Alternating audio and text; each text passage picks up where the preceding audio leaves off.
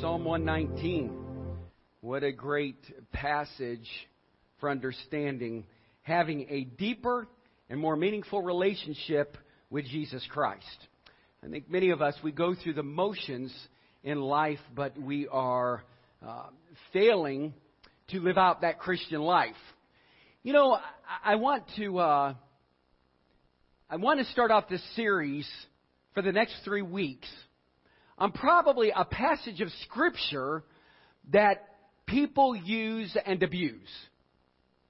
I think we're at a loss for words sometimes as what to say to people through loss, through hardship, through some of the bad things that go on in their life, and we are at a void.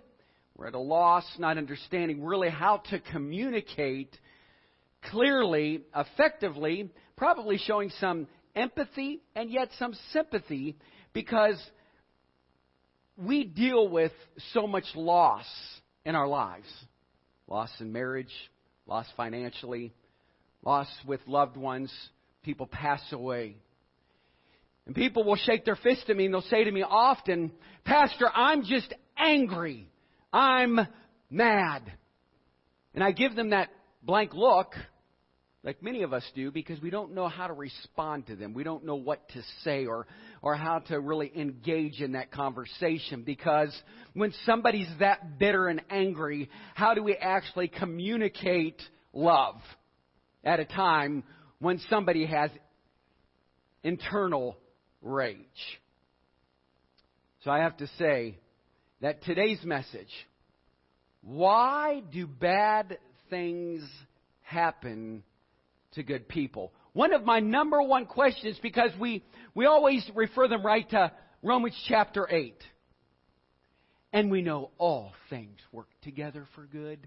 And, you know, sometimes I just feel like that is just dead and meaningless.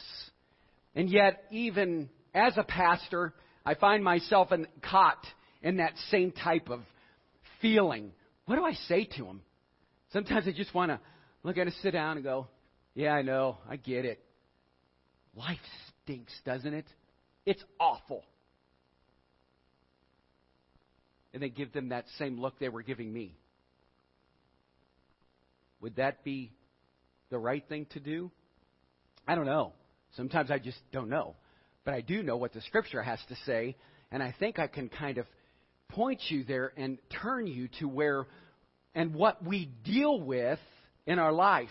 So I'm driving back from Louisville last evening, and it started to sprinkle, and we have a camper park model down there, and so last couple weeks we have been opening it up, and a lot of times I come home on a Saturday evening, and but I was traveling home. Becky had already left earlier, and I was thinking, for whatever reason, I started to get real discouraged.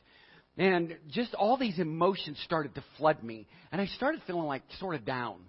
Because I don't know what Satan was doing at that moment in my life, but I think he was trying to steer me in this direction of, "Oh, you haven't done anything. And look what's going on in your life. I know. It's okay." So by the time I made it from, 619 to 532-43 area, up in that area, I was discouraged. So I got home and I was listening to the song "King of My Heart" today, because I know that was a new song that we introduced. And my wife gave me the reminder, "Honey, make sure you know the song." And when I don't know the song, I just dodge right off this stage, fly right into the front seat. Just kidding. Although I did do that today. But I did my homework and I studied like I was told to, right? So anyhow, my wife spends a lot of time in prayer, and she spends a lot of time choosing the songs so that it can minister to our hearts. We don't want to just come to church. We want to meet Christ here. We want to meet Him where we're at in this journey of life, because life stinks. And so, as I went in the house, she says, "Well, what is your message going to be?"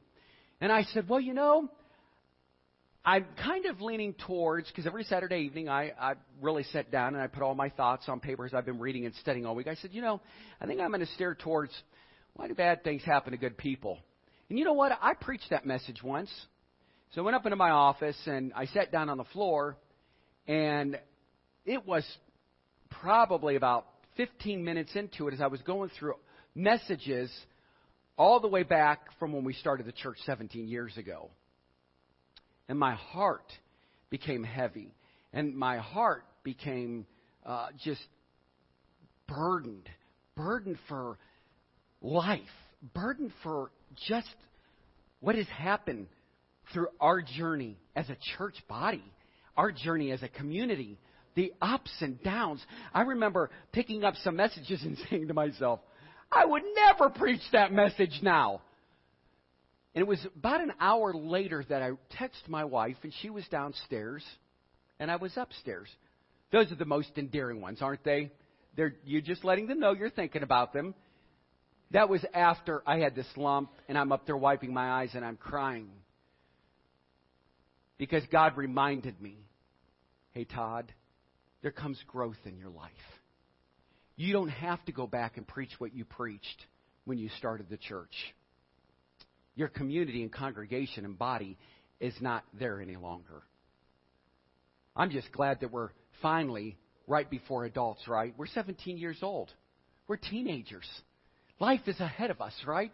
What God is going to do in the great horizon as we embark on 18, 19, 20, right? We become adults and mature. And but as I looked at that, my heart really was really grieved within my spirit. And I sat there and I wrote my wife and I said, those moments when you look at your life and you ask the why, the what, the where, who, how, why am I doing this? Am I tired? Am I exhausted? What is going on as we're, embarking on, moving into the parsonage and the changes that have been made and the interferences that take place with, gutting out a house and remodeling it and, running a business and running a church. And I just actually wanted to fall over as I, came in the house because I was tired and having a little pity party for myself. And God then reminded me, Todd, listen. What you went through was part of what I needed you to go through. You're not the same man you used to be. Hallelujah. You're not the same guy that you once were. You're not even the same pastor you were even 10 years ago. So I thought, you know what? I'm going to take the next 3 weeks and I'm going to talk about God is good. And I know for some, as tomorrow we lay to rest, Jerry's mom, and we bring closure to the loss of his mother. And the loss and that pain that comes with that. And yes, grief and mourning, you journey through all kinds of emotions. And I'm going to center my whole message around a story of a man and woman that were missionaries. And you want to talk about loss. You want to talk about pain. You want to talk about the feeling of anger and abandonment. And you think that you serve the Lord. And, there are people in my life that I have given my heart to. I love them. And they're no longer a part of our ministry. They're no longer a part of my life. But I've come to realize in this life that it's okay. We're all on a different journey. And bad things are going to happen. But God is good. So look around you and tell your neighbors, God is good. So today, I proclaim, it's all good. It's all good in the hood. I was saying that. Hey, I need that kind of feedback while I'm preaching, right? Come on. And I want to draw your attention to Romans chapter 8. Romans chapter 8. And I wasn't going to go into the whole chapter today, but I want to lead up to something. Because I believe that in our life, we battle with the spirit, we battle with the flesh. And if you're a teenager in here, you battle with the flesh as much as the spirit. Because right now is this point in your life where you're making some big decisions on how you're going to serve the Lord. Now, I'm living proof. And for some of you young adults, you can say to me, oh, yeah, you're living proof, old man, now that you've embarked into the 50s. That might be right, but I must tell you this, that I love the Lord with all my heart. And I'm glad that I can look back over my life and know that the same temptations, the same hardships, the same addictions, the same hang-ups The same habits that each and every one of you deal with, I have to deal with. And I have dealt with. We're not exempt. For all have sinned and come short of the glory of God. There's none righteous, no, not one. Now watch what it says in Romans chapter 8, and you can follow with me up here on the screen. In verse 1 it says this, there is therefore now no condemnation to those who are in Christ Jesus, who do not walk according to the flesh, but according to the Spirit. For the law of the Spirit of life in Christ Jesus has made me free from the law of sin and death. For what the law could not do, in that it was weak through the flesh, God did by sending His own Son in the likeness of sinful flesh. On account of sin, He condemned sin in the flesh, that the righteous requirement of the law might be fulfilled in us, who do not walk according to the flesh, but according to the Spirit. For those who live according to the flesh set their minds on things of the flesh, but those who live according to the Spirit, the things of the Spirit. Wow! We could stop right there and say, where your face is turned is where your focus goes. Are you focusing on the flesh, just the temporal pleasures of life? Are you focusing on the eternal? Is your mind set on the kingdom? Is it more about the spirit world than it is of this material world that soon will fade away and be gone? So then it continues to say, for to be carnally minded is death, but to be spiritually minded is life and peace. Because the carnal mind is enmity against God, for it is not subject to the law of God, nor indeed can be. So then those who are in the flesh cannot please God. Wow, hold on just a minute. And I want to challenge you right now. Are you walking in the flesh? Because it says now, and I don't think I need an interpretation of this, it says that if you are walking in the flesh, you cannot please God. So today we make this real. This becomes personal for each and every one of us. What is it that you have bowed the knee to? What is it you have allowed your flesh to yield to in your life? Because I know that in this walk, in this journey of life, I've wanted to give up. Last night when I was sitting on that floor and I was weeping over the messages, and blows my mind because God has met me. In all 800 of those messages that I have preached over the years, God met me as I cried over this. Those were nights that I remember crying, weeping over them. I sat there for a half an hour. And I'm not saying this so that you can show empathy to me. I'm just explaining to you how selfish of me, how self-centered of me to think that Almighty God, that the Holy Spirit was there with me and speaking to me. And yet, I became selfish last night and said, what is all this for? Because we realize that I was doing what? Yielding to the flesh. And I'm sorry, and I'm guilty of it. I can't please God when I continue to say, all right, here I am. I'm going to give you my will. I'm going to give you my mind, Satan. But we got to let go of that and say, God, I'm going to give you my will. I'm going to give you my mind. I'm going to give you my spirit. And we're all in this together. And the reason why we're here today is because we struggle, and we struggle hard. Temptation is hard. I mean, it's difficult. But I believe that each and every one of us can say our number one total goal here at New Hope Talmadge, as children of the Most High God, as Christ as our Savior, that we want to please Him. Would you agree? Amen. So then the Scripture continues to read there, and it says this in verse 9, but you are not in the flesh, but in the Spirit, if indeed the Spirit of God dwells in you. Now, if anyone does not have the Spirit of Christ, he is not His. And if Christ is in you, the body is dead because of sin, but the Spirit is life because of righteousness.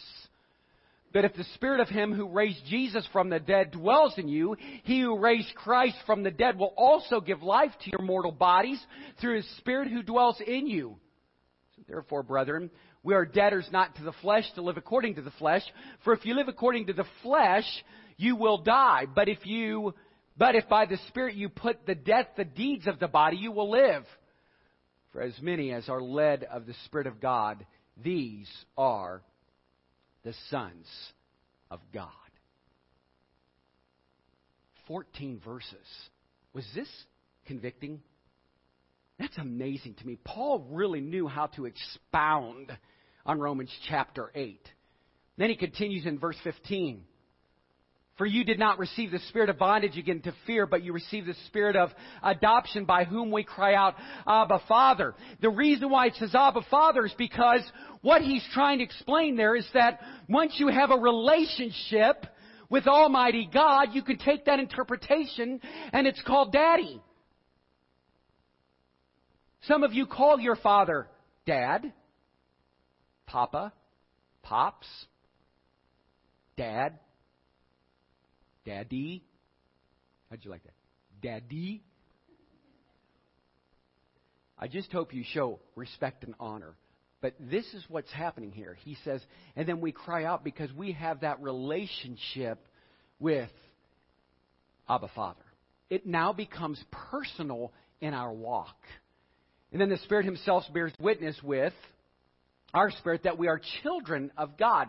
Do you see that correlation? Do you see the comparison? And if children, then heirs, heirs of God and joint heirs with Christ, if indeed we suffer with Him, that we may also be glorified together. For I consider that the sufferings of this present time are not worthy to be compared with the glory which shall be revealed in us. For the earnest expectation of the creation eagerly waits for the revealing of the sons of God. Now stay with me if you would. Verse 20. For the creation was subjected to futility, not willingly, but because of Him who subjected it in hope. Because the creation itself also will be delivered from the bondage of corruption into the glorious liberty of the children of God. Where it says, for we know that the whole creation groans and labors with birth pains together until now. Not only that, but we also, who have the first fruits of the Spirit, even we ourselves groan within ourselves, eagerly waiting for the adoption, the redemption of our body. For we were saved in this hope, but hope that is seen is not hope. For why does one still hope for what he sees? But if we hope for what we do not see, we eagerly wait for it with perseverance. Likewise, the Spirit also helps in our weaknesses. For we do not know what we should pray for as we ought, but the Spirit Himself makes intercession for us with groanings which cannot be uttered. Now He who searches the hearts knows what the mind of the Spirit is, because He makes intercession for the saints according to the will of God. And then we conclude with Romans 8:28. And we know all things work together for good to those who love God and to those who are called according to His purpose. Let us pray. Our precious Heavenly Father, Lord, we thank You this morning for Your word. Thank You that, Lord, we can hear the word, understand the word and its clarity. So, Father, today, no matter who's in this room, I pray that right now in the name of Jesus, You'll speak into their mind. You'll speak into their heart. Lord, You'll challenge us to be better, to understand that it's all good. No matter what comes, no matter what happens, no matter if the finances are terrible right now, it's still good. Because You said it is good. So, Father, today, we thank You for this. Hide me behind the cross. Speak through me today. In Jesus' holy name we pray. Amen. Now I want to bring up Psalm chapter 27, verse 13, and it says this. I would have lost heart unless I had believed that I would see the goodness of the Lord in the land of the living. In Jeremiah 29:11, many of you know this, and it says this, for I know the thoughts that I think towards You, says the Lord, thoughts of peace and not of evil, to give you a future and a hope. Every day I start in my prayer room.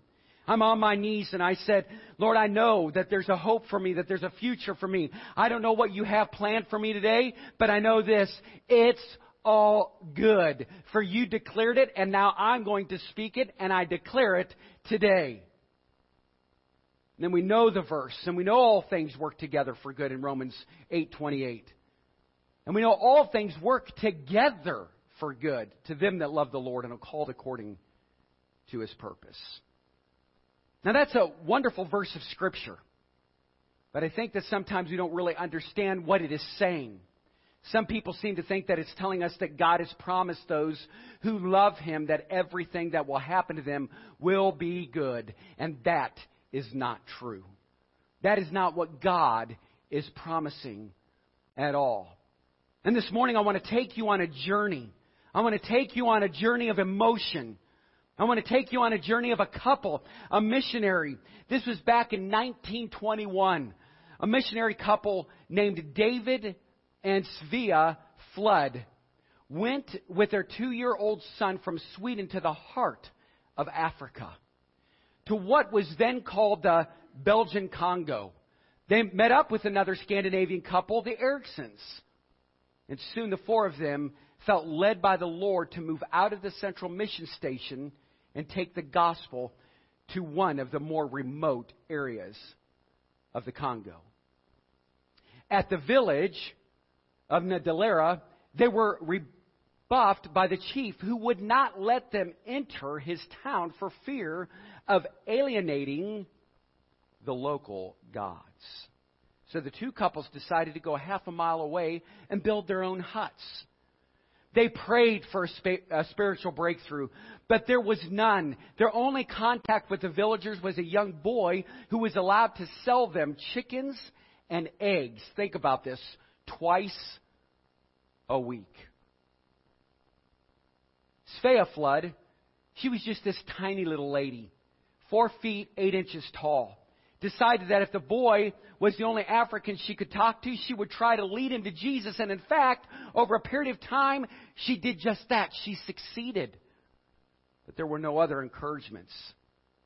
Meanwhile, malaria struck one of their members of their little group after another. In time, the Eriksons decided that they had enough suffering and left for the relative security of the central mission station. Then in the middle of this primitive wilderness, Svea found herself pregnant. When the time came for her to give birth, the village chief softened enough to allow a midwife to help her. A little girl was born, whom they named Ayana. The delivery, however, was difficult, and Svea was already weak from malaria. The birth process was a heavy blow to her stamina. And she lasted only another 17 days. And then she died. Inside, David Flood, the missionary, something snapped. He dug a crude grave, buried his 27-year-old wife, and then took his children back to the central mission station. What happened next was profound. He then gave his newborn daughter to the Eriksons. He snarled, "I'm going back to Sweden. I've lost my wife, and I obviously can't take care of this baby. God has ruined my life." With that, he left, rejecting not only his calling, but God Himself. It's true. Sometimes tragic things happen, even in the lives of those who seek to walk closest to Him. Bad things do happen to good people. And that is just where this passage of Scripture comes in, to give a message of encouragement and hope, to assure us that in all things, God works for the good of those who love Him, who have been called according to His purpose. The very next verse tells us what His purpose is. It says this: "For those God foreknew, He also predestined to be conformed to the likeness of His Son, that He might be the firstborn among many brethren." That He might be conformed. Do you understand what that means? It means that God is working through everything that happens in the lives of those who love Him to help us become more and more like Jesus. No matter what the problem or heartache may be, if we love Him and we let Him, even the problems we face in life can be a glorious part of this process. And I know it's difficult for some of you to think that right now. maybe where you're at and what you're doing.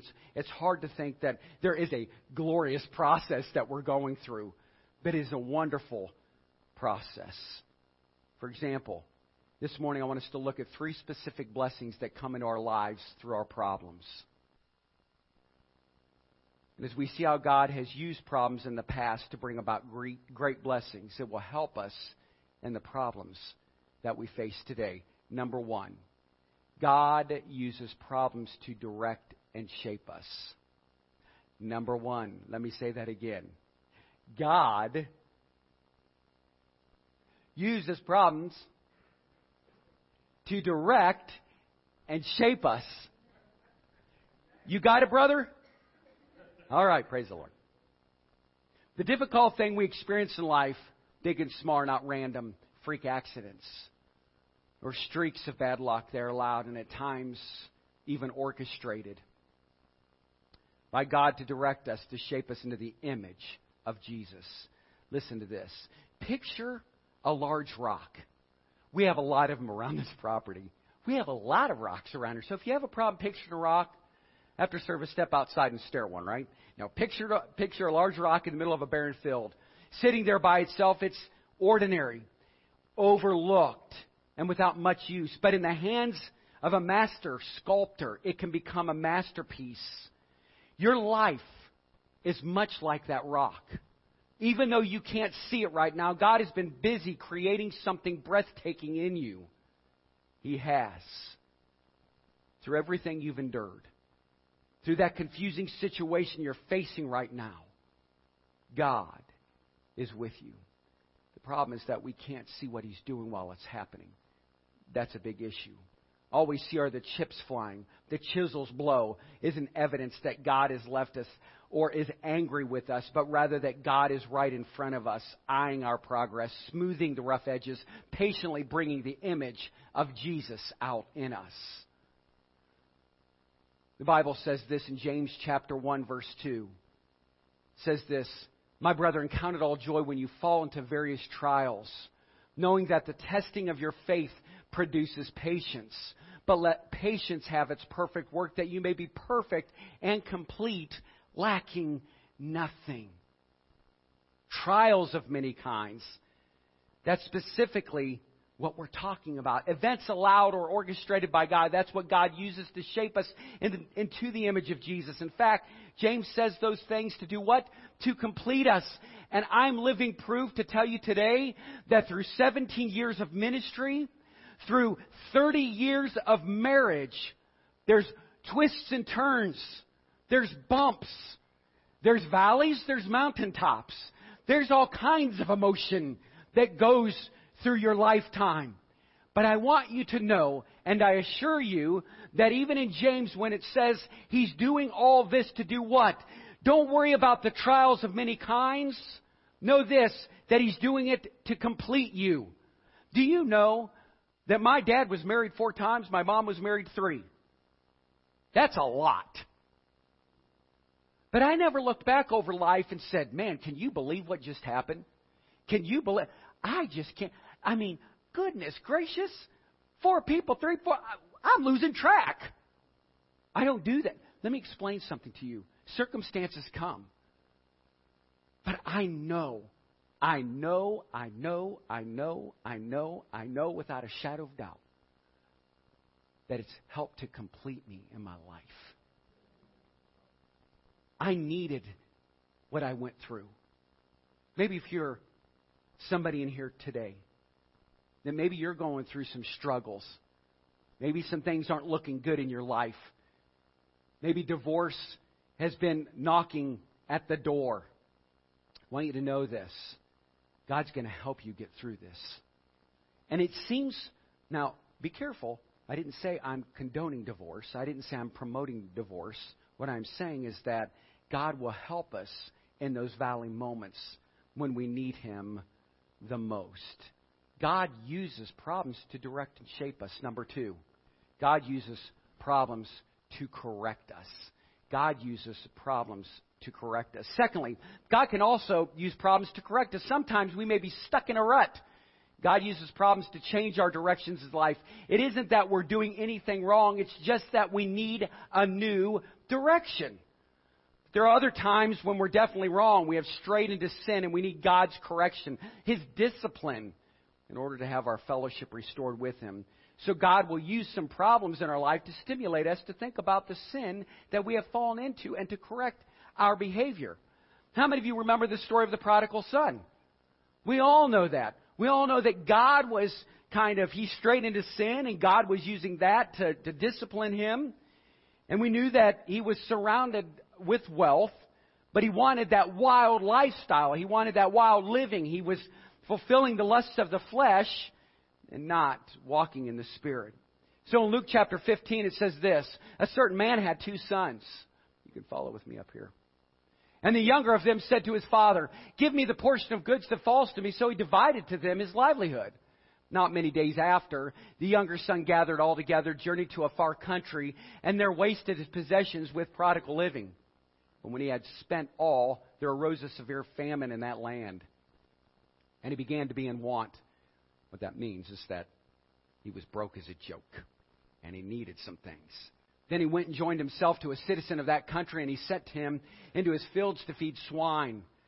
And he would gladly have filled his stomach with the pods that the swine ate, and no one gave him anything. But when he came to himself, he said, "How many of my father's hired servants have bread enough and to spare, and I perish with hunger? I will arise and go to my father, and will say to him, 'Father, I have sinned against heaven and before you, and I am no longer worthy to be called your son. Make me like one of your hired servants.'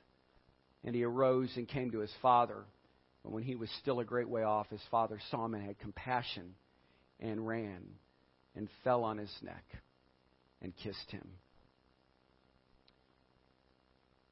Now, it just doesn't get any worse for a Jew than to end up feeding pigs. And actually, the story says that the pigs were better off than he was. Sad story, but true. For it says that he longed just to be able to eat the food that was being given to the pigs. Finally, the problems got to be too much for him, and he began to correct his attitude and his actions. He admitted his sins, repented of them, and turned his steps towards home once again. And by the way, do you realize that when we deliberately stray from what we know is right, God has promised to correct us? He says in Hebrews chapter 12, verse 5, here's what it reads: "And you have forgiven the exhortation which speaks to you as to sons. My son, do not despise the chastening of the Lord, nor be discouraged when you are rebuked by him. For whom the Lord loves, he chastens, and he scourges every son whom he loves," whom he receives. Let me summarize this for you. God knows how devastating sin can be. And when we yield, He has promised to correct us. So when we're having problems after problem, maybe we need to ask ourselves and God if there is some area in our life that God is trying to correct in us. Not all problems are allowed for the purpose of correcting us, but some are. How many of you can say, and you don't have to raise your hands, "I know what it's like to lie with pigs. I know what it's like to eat with swine. I know what it's like to be at the end of myself. I know what it's like to be empty." Well, church, there's a promise that in the Scripture, and you're going to say this with me, it's all good. Say that with me. It's all good. But God has to bring us to the end of ourselves in order for us to get to the beginning of a deeper relationship with Him. For some of us in the room, here's where it becomes personal. It keeps going on and on and on and on and on. You know why that? Because He loves you. Because in His Word it says He chastens you. You know, even with my kids, I love them. So I have to keep them in here. Now they're all adults. My wife and I are empty nesters. So it is what it is, right? But I still pray for them. I still tell them what I think. They don't ask me. I just tell them. Over and over and over. Because this Father loves His children. And that's how it works. So if your parents have to sit you down and give you a good talking to, maybe they've already gone through all of the pain and suffering. And what they're trying to do right now in your life is to free you from eating with pigs, fellowshipping with the swine, smelling like poo-poo. Because it is kind of crappy. You know, years ago, I said that in the pulpit, and after service, somebody walked up. That was years ago. And they said, Pastor, you can't use that word crap in the pulpit. I said, I can't. I just did. He left the church. You know what I said to him? Well, that was crappy. Just thought I'd tell you. Now, I'm going to get back on point here this morning. Point number 3. I just wanted to make sure you guys were following me. Point number 3. God uses problems to protect us. This is my last point. God uses problems to protect us. Finally, sometimes God uses problems to protect us, and we can see that illustrated in the life of Joseph in the Old Testament. You know his story, don't you? Many of us are familiar with that. Joseph was obviously his father's favorite son, and as a result of this favoritism, his brothers were filled with hatred. They were filled with bitterness. They were filled with jealousy towards him. And one day their hatred boiled over, and they sold him as a slave to a caravan traveling to Egypt. And it all happened so quickly. One moment, he was the favorite son. The next morning, getting anything he wanted. And then the next morning, he was in chains and being sold into slavery. Life couldn't seem to be any worse for poor old Joseph. But God had a purpose. And God had a plan in his life and for his life. He was watching over him. Now watch this. He was protecting him. Because why? He loved him. Even though Joseph didn't realize it at that time. He didn't see it then. The story of Joseph's life is a remarkable one, and only the miraculous hand of God could have accomplished it, taking him out of slavery and making him a ruler in Egypt, second only in power to Pharaoh himself. Years later, during the time of severe famine, Joseph saw his brothers once again, and when they came to Egypt to beg for the privilege of buying food, and of course, you know that at first they had no idea that this Egyptian ruler standing before them was their brother. It was Joseph. But finally, Joseph revealed himself to them.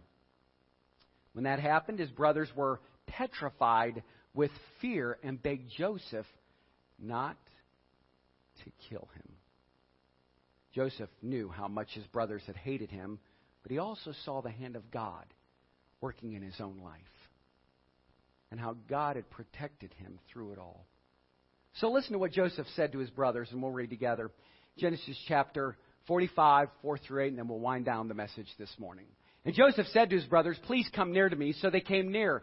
Then he said, "I am Joseph, your brother, from whom you sold into Egypt. But now do therefore be grieved or angry with yourselves because you sold me here. God sent me before you to preserve life." For these 2 years, the famine has been in the land, and there are still 5 years in which there will be neither plowing nor harvesting. And God sent me before you to preserve a posterity for you in the earth and to save your lives by a great deliverance. So now it was not you who sent me here, but God.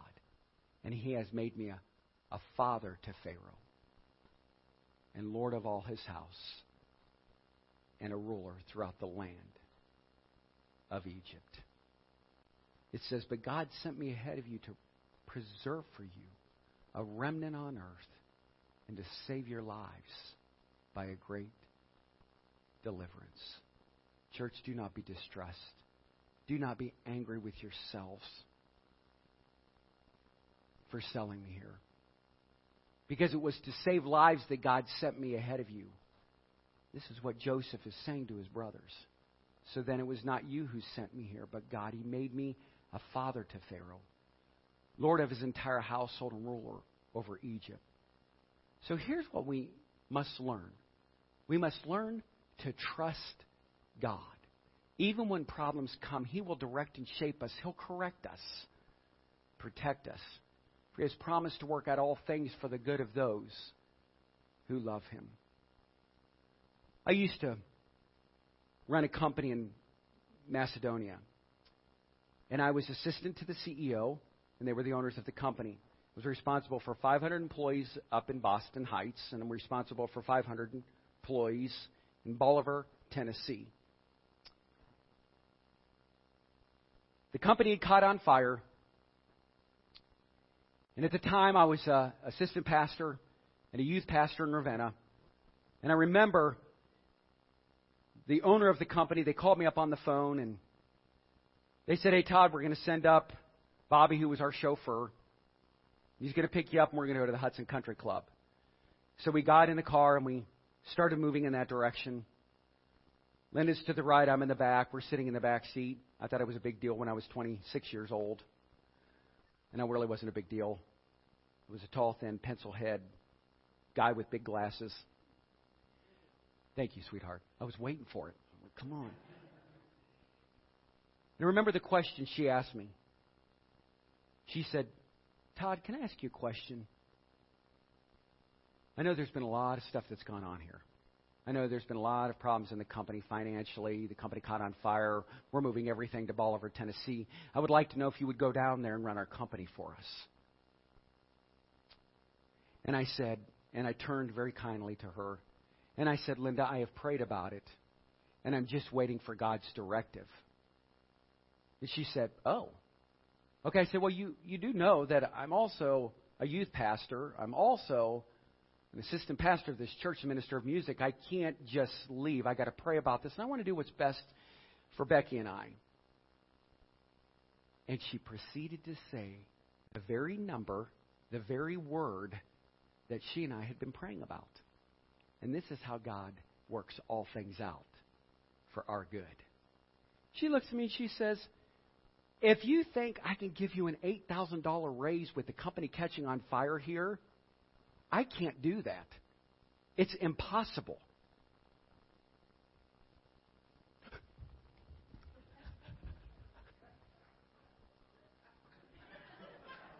Oh, sorry. I was just getting into the moment. I started shaking it off of me. I'm like, "What just happened?"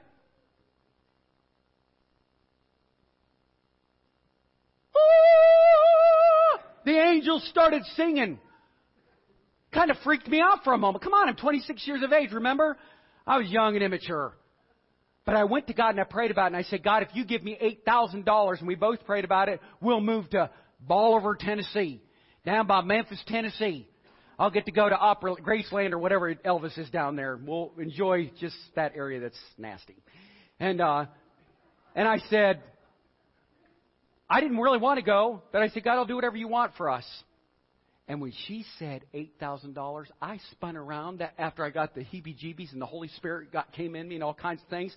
I'm like, "Get me out of this car right now." I thought I was going to have an anxiety attack. I looked at her and I said, "How did you know that?" "How did I know what?" "How did you know about $8,000? "I was just saying it. I can't give you a raise of $8,000. I said, "Well, that's what I've been praying about. No, I'm not going to Tennessee. No, I don't want to continue for this company. Here's my 2-week notice." She said, "That was quick." I go, "Yeah, that's how it goes." God answered my prayer. At the time, I'm like, what am I going to do? I'm going to be broke as a joke. We're having this. Caitlin was just born. I mean, she was about 4 years old, and I think Beck was pregnant with, Victoria. I have to go back real quick. Come on, I'm 50 years old. Give me some slack here. And I had to look back over life and thank God that it's all good. That I know all things work according to His will and to His plan. And listen, that wasn't the first story. I could share 40 more stories with you this morning, but I won't bore you. But I'm telling you, that's a God story that was right in front of my eyes.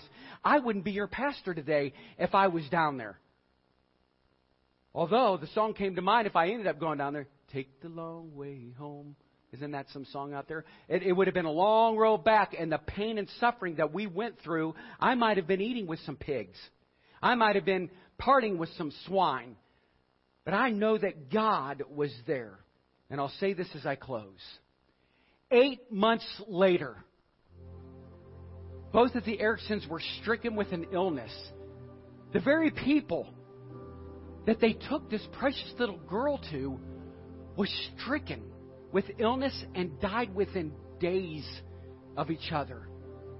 Now the baby was turned over to some American missionaries who adjusted her Swedish name to Aggie and eventually took her with them back to America. As a young woman, she attended North Central Bible College in Minneapolis. There she met and married a young man by the name of Dewey Hurst. Years passed and the Hurst enjoyed a fruitful ministry. In time, her husband became president of a Christian college in Seattle area. One day, a Swedish religious magazine appeared in her mailbox. She had no idea who had sent it. She couldn't read the words, but as she turned the pages, all of a sudden, a photo stopped her cold. There in a primitive setting was a grave with a white cross. And on that cross were the words, Svea Flood.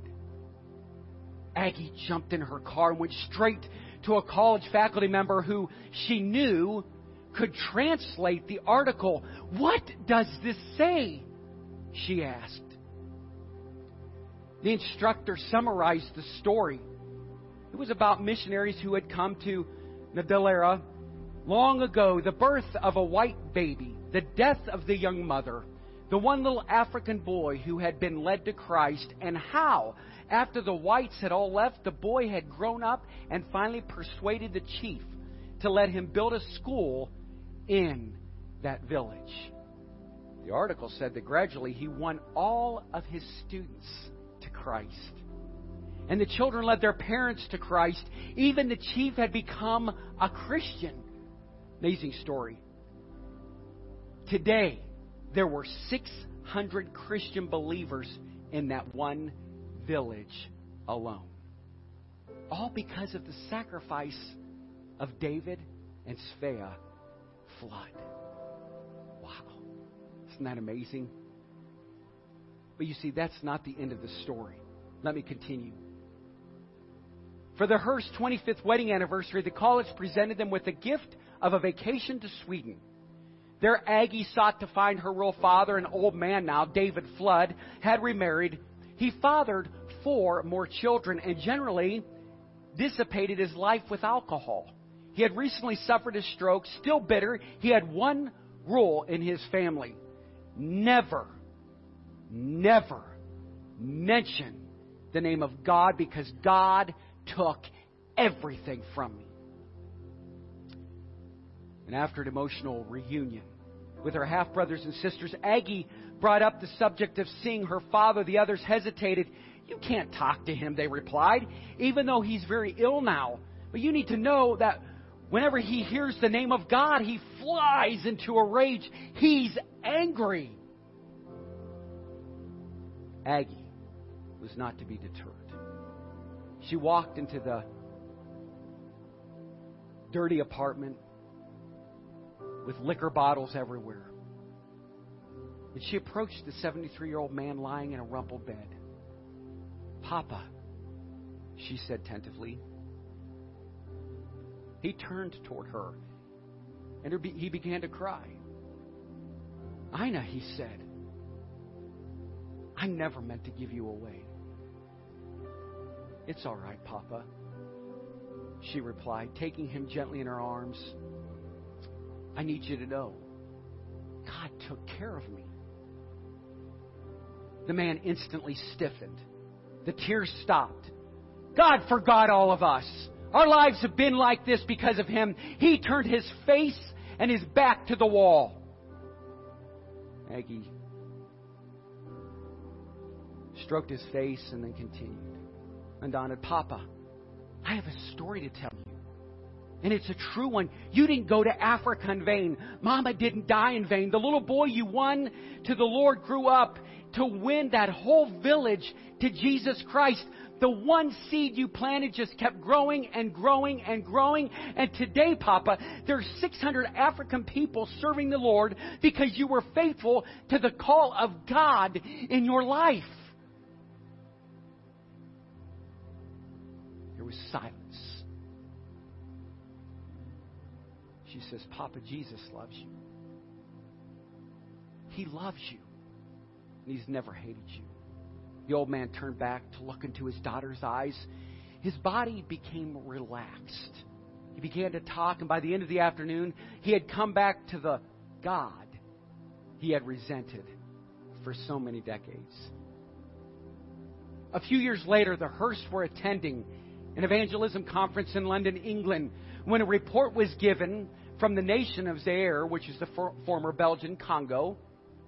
The leader of the national church, representing some 110,000 baptized believers, spoke eloquently of the gospel spread in his nation.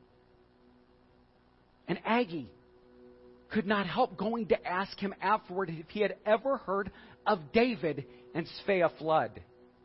Yes, madam, the man replied in French, his words then being translated in English. You see, and here's the picture. It was Svea Flood who led me to Jesus Christ. I was the boy who brought food to your parents before you were born. In fact, to this day, your mother's grave and her memory are honored by all of us. He embraced her in a long, sobbing hug. Then he continued, you have to come to Africa. You must come to Africa to see. Because your mother's the most famous person in our history. In time, that is exactly what Aggie Hurst and her husband did. They were welcomed by cheering throngs of villagers. The most dramatic moment, of course, was when the pastor escorted Aggie to see her mother's white cross for herself. She knelt in the soil to pray and to give thanks. Later that day in the church, the pastor read from John chapter 12. Verse 24. And he said this, most assuredly, I say to you, unless a grain of wheat falls into the ground and dies, it remains alone. But if it dies, it produces much grain. It produces many seeds. I tell you the truth. Unless a kernel of wheat falls into the ground and dies, it remains only a single seed. But you see, if it dies, it produces many. He then followed it with this. Those who sow with tears will reap with joy. This morning, I was moved because I sat on my floor in my office and I said to God, it's all good. It's all good. It's all good. I think sometimes we forget who Christ is. We just celebrated the resurrection. If you're in this room and you don't know Him personally, and maybe you've ran away from Him, you need to run back. You need to come and fall into the arms of Jesus. It even says in that parable with the prodigal son, He held his face close to his chest and He wiped his eyes. He said, I love you, son. It's all good. Let's rise to our feet. Father, we thank you this morning for your word. We thank you for this message. Father, we thank you for a lady who, through her hardship, being bounced around all over the place, through many homes and families and throughout the world, you still had a purpose.